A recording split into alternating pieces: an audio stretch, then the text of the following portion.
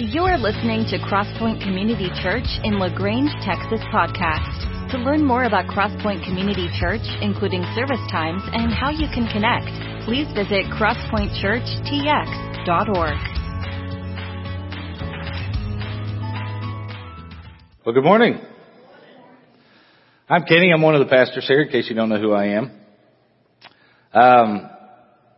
The first service was a little interesting. Normally when I'm preparing these messages, if I'm going to tell a story that involves somebody else other than myself, I usually try and talk to them first and get their approval.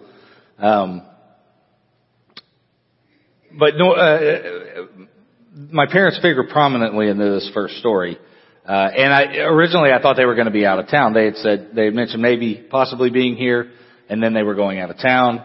And then my mom texted last night and said, "Hey, we're coming back early. We'll be there for the first service tomorrow." And I was like, all right, we'll just deal with the fallout. So lunch may get a little spicy, a little bit later. You may see that Crosspoint's looking for a new pastor. Anyway, when I was growing up, I grew up in Amarillo, which is up in the Panhandle. And we grew up not far from Paladera Canyon. And Paladera Canyon was one of our favorite places to go as a family, to just hang out. It wasn't uncommon for us to go and spend a weekend camping or exploring the trails.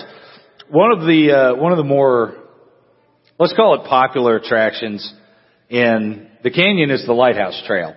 And it's this trail that leads hikers, on a winding path through the canyon floor out to a rock structure that is in the shape of a lighthouse. And it's one of those things that sounds fun in theory, but then you remember that it's a 6-mile hike round trip, and it's not really that hard to talk yourself out of it. You know what? I'm good. We've got a big picture of Lighthouse Rock hanging over our fireplace at home. I don't need to see it in person. Let's go find some cardboard. We'll slide down Devil's Slide again. Logic of a 14-year-old. But anyway, one Sunday at lunch after church, we decide this is the day that we're going to tackle Lighthouse Trail. And by we decide, I mean my dad said, "Get in the car. We're going to Lighthouse Trail today." So I was 14. My sister, my two younger sisters were 13 and 5. And about 2 miles into this forced 6-mile death march, my sisters and I are tired and we're thirsty, which of course is going to manifest itself in whining. So we step off to the side, we take a break, and my dad opens up the portable cooler that he had slung over his shoulder, because you don't go on a 6-mile hike in Texas in the middle of July without something to drink. That's just stupid. So he opens his cooler and he hands each of us an ice cold Coke. Humans are made up of roughly 60% water. So when you're thirsty, it's your body saying, "I need more water," right? Water is the only thing that's going to adequately satisfy that thirst. Coke, of course, has enough caffeine and sodium and sugar in it to kill a small horse. But my sisters and I, we didn't care, right? There aren't any water fountains on this particular trail. We're being handed something that's cold and it tastes great and it's available right now. But by the time we push through that last mile and get to our destination, we're all out of Coke. My dad is frustrated because we're all thirsty and complaining again, and my mom, God bless her, she's just trying her best to keep the peace. And adding to this, nobody is interested in Lighthouse Rock. Ooh, wow, it looks just like the picture we have at home. Can we go back now? Right? So if it wasn't already obvious up to this point, it's clear we made a huge mistake. Several, actually. And we still have a 3-mile hike back to the car. So to try and mitigate the fallout of what has become a pretty disastrous afternoon, we decide that our car must surely be right over that hill. So we're going to take a shortcut. Yeah, talk about the bad idea in the history of bad ideas. So one hill turns into 2 hills turn into 3, and all of a sudden our shortcut that we're trying to navigate is taking far longer than it would have if we'd had just taken the 3-mile trail that we were supposed to be on anyway. So at one point, we have to cross over, in Palo Verde Canyon, there's these large rock formations kind of on the floor of the canyon. We have to cross over one of these formations. And these rock formations, they get pockmarked and these large puddles of water form in them, right? And I don't know how these puddles survive the Texas heat, but survive they have. And so we come over this rock and we see these big puddles of water because it hadn't rained in weeks. The thing is, these puddles are a breeding ground for all kinds of bacteria and nastiness. And any survivalist in the world is going to tell you not to drink this water. It's simply not good for you. But those guys have obviously never done the Lighthouse Trail in Texas in July. So I knew I shouldn't. I drank it anyway. If you've ever been to Mexico and ignored your friend's advice to not drink the tap water there, if you probably have a good idea of what my next few days looked like. But in that moment, all I could think about was how thirsty I was. And so I drank that nasty, festering tank water until I wasn't thirsty anymore. So why do I tell you that story? Well, this week we are wrapping up our study through The Chosen. And we come to a story of Jesus' interaction with the woman at the well. Now, it's a reasonably familiar story. You may have heard of it. You may have heard it several times. But it's a story of Jesus' conversation with this unnamed woman, Samaritan woman at a well outside of her village. And while talking to her, Jesus is going to use thirst and water to relate physical thirst to the spiritual thirst that we experience in humanity. Now, I remember my Sunday school teachers, they would talk about this a lot, right? I heard this story a lot in Sunday school. But when I started researching for this message, I was really surprised that there isn't a ton of sermon content out there.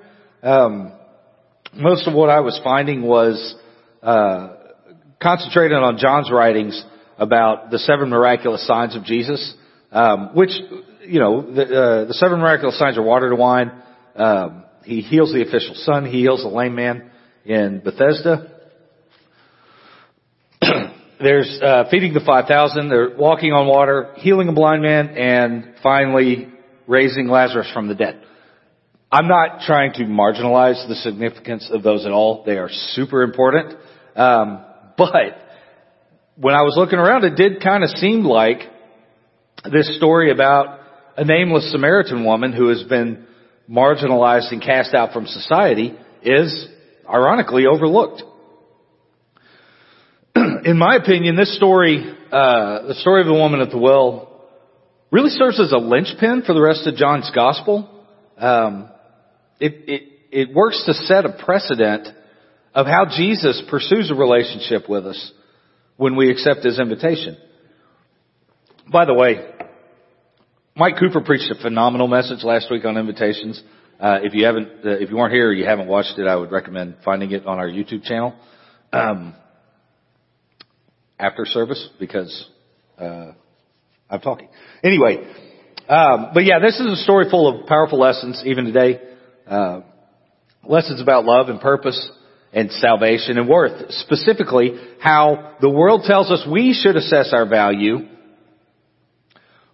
and how astronomically different that is from how we're valued through the eyes of Jesus Christ. And there are 3 key elements from this story that, in my opinion, show how Jesus directs us in our spiritual thirst, and that we don't have to be defined by any mistakes we might have made along the way. So if you have your Bibles, go ahead and turn to John chapter 4. We're going to be reading verse 1 through 26. If you don't have your Bibles, it's okay. We're going to have it up on the screen. You can just follow along with me. So we are starting in verse 1, John chapter 4, verse 1. Jesus knew the Pharisees had heard that he was baptizing and making more disciples than John. Though Jesus himself didn't baptize them, his disciples did. So he left Judea and returned to Galilee. He had to go through Samaria on the way. Eventually, he came to the Samaritan village of Sychar, near the field that Jacob gave to his son Joseph. Jacob's well was there, and Jesus, tired from the long walk, sat wearily beside the well at noontime. Soon a Samaritan woman came to draw water, and Jesus said to her, "Please give me a drink." He was alone at the time because his disciples had gone into the village to buy some food. The woman was surprised, for Jews refused to have anything to do with Samaritans. She said to Jesus, "You are a Jew, and I am a Samaritan woman. Why are you asking me for a drink?" Jesus replied, "If you only knew the gift God has for you and who you're speaking to, you would ask me, and I would give you living water." She said, "But sir, you don't have a rope or a bucket, and this well is very deep. Where would you get this living water? And besides, do you think you're greater than our ancestor Jacob, who gave us this well? How can you offer better water than he and his sons and his animals enjoy?" Jesus replied, "Anyone who drinks this water will soon become thirsty again. But those who drink the water I give will never be thirsty again. It becomes a fresh, bubbling spring within them, giving them eternal life." The woman said, "Please, sir, give me this water. Then I'll never be thirsty again, and I won't have to come here to get water." "Go and get your husband," Jesus told her, and the woman replied, "I don't have a husband." Jesus said, "You're right. You don't have a husband, for you have had 5 husbands, and you aren't even married to the man you're living with now. Certainly you spoke the truth." The woman said, "Sir, you must be a prophet. So tell me, why is it that you Jews insist that Jerusalem is the only place of worship, while we Samaritans claim it is here at Mount Gerizim, where our ancestors worship?" And Jesus replied, "Believe me, dear woman, the time is coming when it will no longer matter whether you worship the Father on this mountain or in Jerusalem. You Samaritans know very little about the one you worship, while we Jews know all about him, for salvation comes through the Jews. But the time is coming, indeed it is here now, when the true worshipers will worship the Father in spirit and truth. The Father is looking for those who will worship him that way. For God is spirit, so those who worship him must worship in spirit and in truth." Then the woman said, "I know the Messiah is coming, the one who is called Christ. And when he comes, he will explain everything to us." And then Jesus told her, "I am the Messiah." So the first thing I want to point out is how Jesus intentionally pursues us. Jesus intentionally pursues us. During this time, Israel was split into 3 different regions, right? So you had Galilee to the north, you had Judea in the south, and you had Samaria that was kind of sandwiched in between. Now, earlier in John, John writes about how Jesus had gotten sideways with the Pharisees, and he was wanted for questioning. So he and the disciples decide to leave Judea and head back to Galilee. And normally, if someone were traveling from Judea to Galilee, the logical route was go through Samaria. On the graphic, it's the green line. You would just go a straight line north through Samaria to Galilee. It's a distance of about 60 or 70 miles. But Jews and Samaritans, they didn't really get along, right? In fact, they hated each other.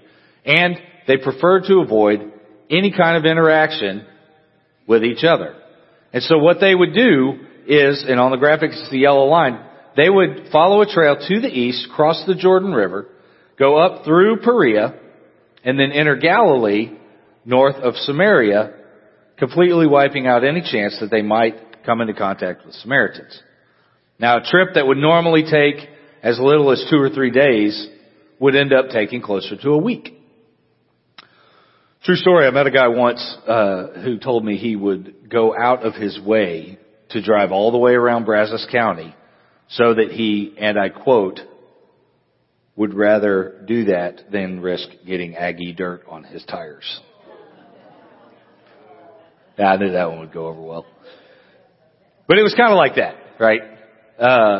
So many centuries before this, Assyria had come in and conquered Israel, right? And they enslaved many of the Jewish men. And when that happened, Assyrian men started moving into the region that would become known as Samaria, and they began breeding with the women there, creating a new race of people that was half Jew and half Gentile. Gentile being not Jew.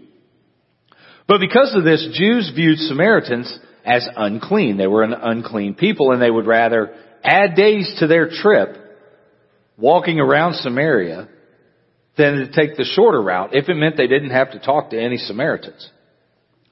But in verse 4 it says that he, Jesus, had to go through Samaria on the way. Yes, this is technically true, but probably not in the context that you're thinking. See, Jesus had spent the last few months gathering supplies and disciples for a ministry that he knew was rapidly approaching. And the route through Samaria was clearly marked because it was traveled often by Jewish people. It wasn't a lack of options that led Jesus to Samaria. It was purpose. Jesus had a very specific reason for traveling the shorter route.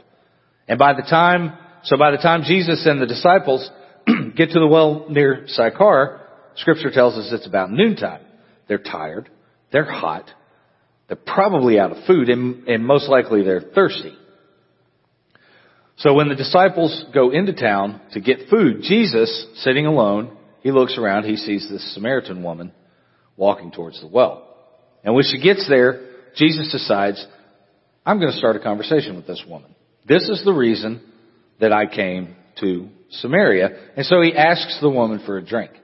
And this is the second point that I want to highlight, is how Jesus initiates a relationship with us. Jesus initiates a relationship with us.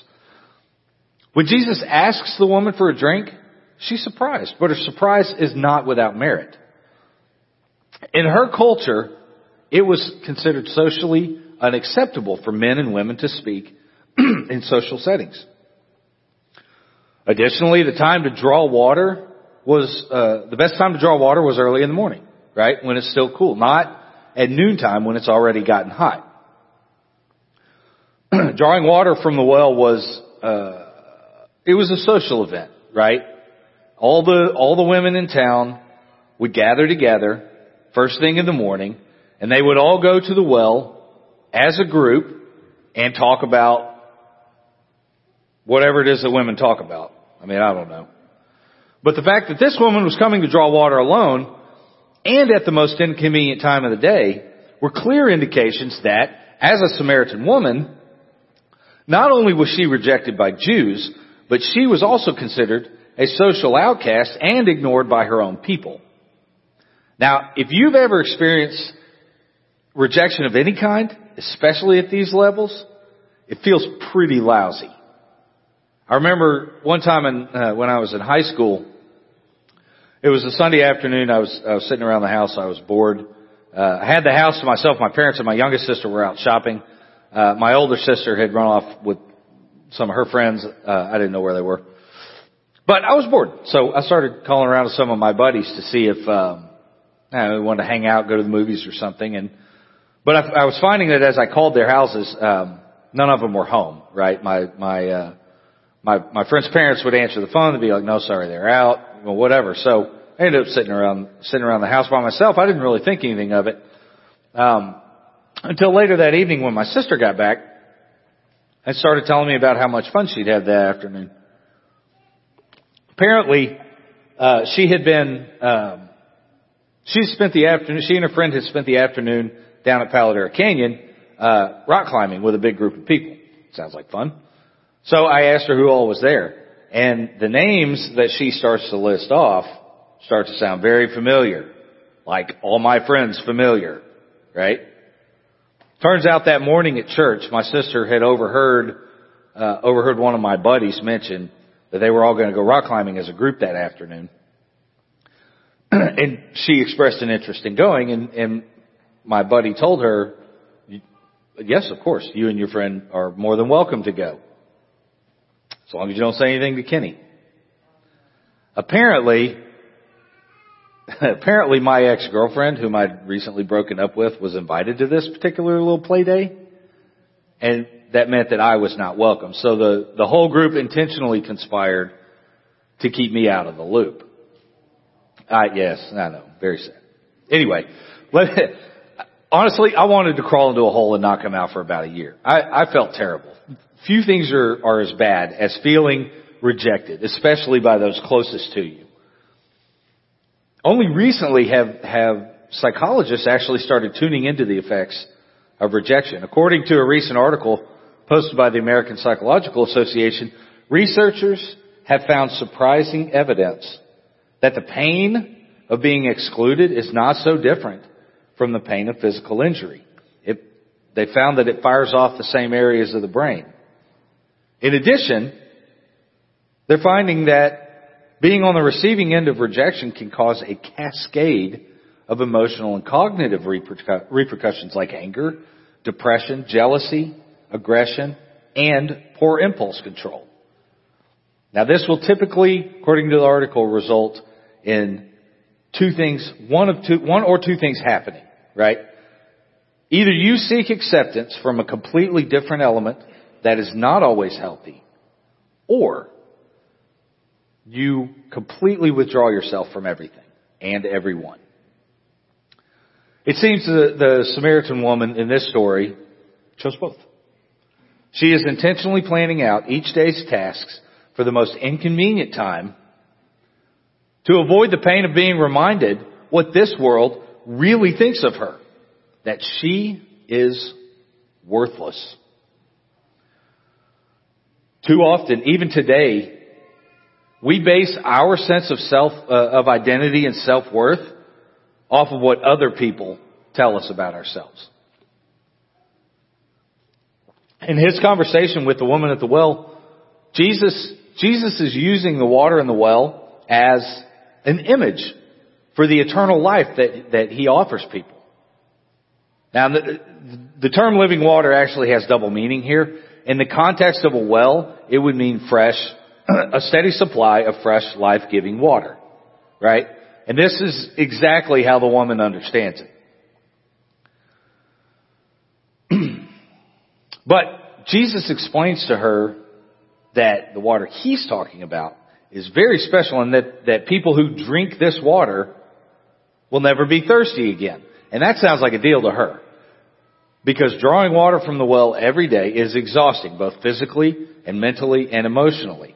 However, Jesus is not talking about H2O water. In the Old Testament, Jeremiah refers to God as a fountain of living water, and Jesus is applying this to himself, right? He is God.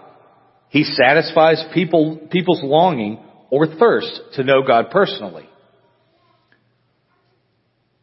What Jesus is doing, he's trying to use an analogy that would be familiar to the woman to express that her past doesn't define her future, and that because of God's grace, she doesn't need to continue living this solitary existence of shame and rejection. But she's not really picking up what he's putting down. So he changes his approach. And this is the third and final point that I want to highlight, is how Jesus redefines our identity. He redefines our identity. Suddenly he tells the woman, all right, go get your husband. And he's insinuating he's happy to explain everything as long as they're both here, right? Once you and your husband are here, I'll explain what I mean. And when she answers she has no husband, Jesus takes the opportunity to show his divinity, right? Her past is not something she's proud of, and in all likelihood, not something that she would have shared with anyone, much less a stranger. So in this story, she concludes that Jesus must be a prophet, right? And okay, not exactly, but this is a big step toward her recognizing his true identity. The fact that Jesus knew everything about her also opened the way to address her deepest question. A question that we have all likely had at some point. Where do I find God? Now she's referring, of course, to a physical place, because at the time, Jews and Samaritans, they had different ideas about where to go to worship God. Samaritans said go here. Jews said go here. They're essentially just saying the same thing. Jews and Samaritans are both essentially saying, if you want to worship God, you have to be in the right place, at the right time, with the right people around, while wearing the right clothes. Everything has to be perfect before you start worshiping, or else God won't hear you. That's what they're saying. Now, in a sense, sometimes we apply that same logic today. As soon as I fix this, as soon as I improve myself, as soon as I get better at this, then I'll start going to church again, or reading the Bible again, or praying again. At times, we all view Jesus through this very narrow lens and convince ourselves that we aren't good enough for Him. We aren't good enough for a relationship with Him. And what Jesus is saying is that God is not localized. He surrounds us. He can be found anywhere. Paul writes in 1 Corinthians, do you not know that you are God's temple and that God's Spirit dwells in you? This means we can worship God anywhere. You don't need a temple or a church. You don't have to wait till Sunday or a particular day of the week or a particular time of day. There's a line in this episode where Jesus tells the Pharisees, it is not the healthy that need a doctor, but the sick. God does not ask us to be perfect or have our life in order. Our worship is not confined and it's not restrained. Jesus looks at you and He says, you are the one I want, just as you are. Bring me all your stuff. Bring me all your baggage, all this weight, and let me carry it for you.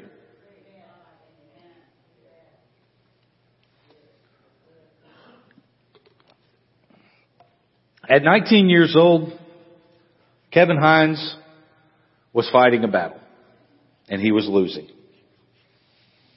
His battle was against an evil that was slowly convincing him that his life had no value. And on the morning of September 25th, 2000, Kevin couldn't fight any longer and decided to end his life.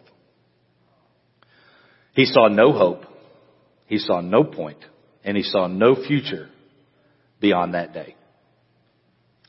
And as he rode the bus to the Golden Gate Bridge, he figured if somebody on that bus said something, anything to him, he would take that as a sign and not go through with it. But nobody did. A short time later, Kevin was standing at the 4-foot railing near the center of the bridge. And when he let go of the railing and jumped, Kevin immediately regretted his decision. In his last few seconds before hitting the water, Kevin cried out to God, please save me. I don't want to die. It's estimated that 98% of people that jump from the Golden Gate Bridge do not survive. I say estimated because they stopped keeping track a long time ago. Kevin, who was falling feet first, is part of the 2% that have.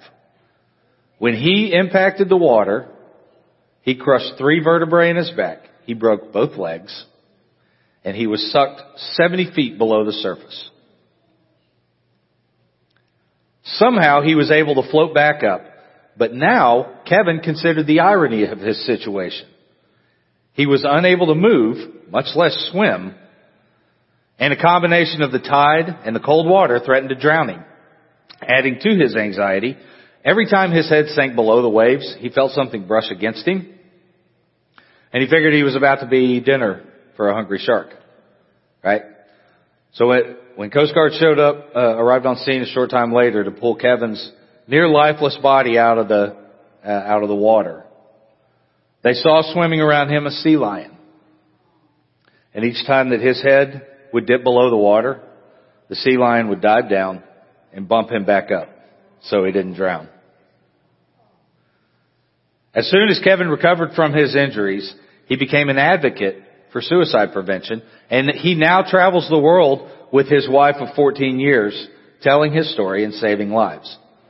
He still struggles. Sometimes, some days are worse than others, or harder than others. But his identity is no longer found in the hopelessness that he experienced that day 22 years ago. After her conversation with Jesus at the well, the Samaritan woman was no longer burdened with an identity based on worldly opinion.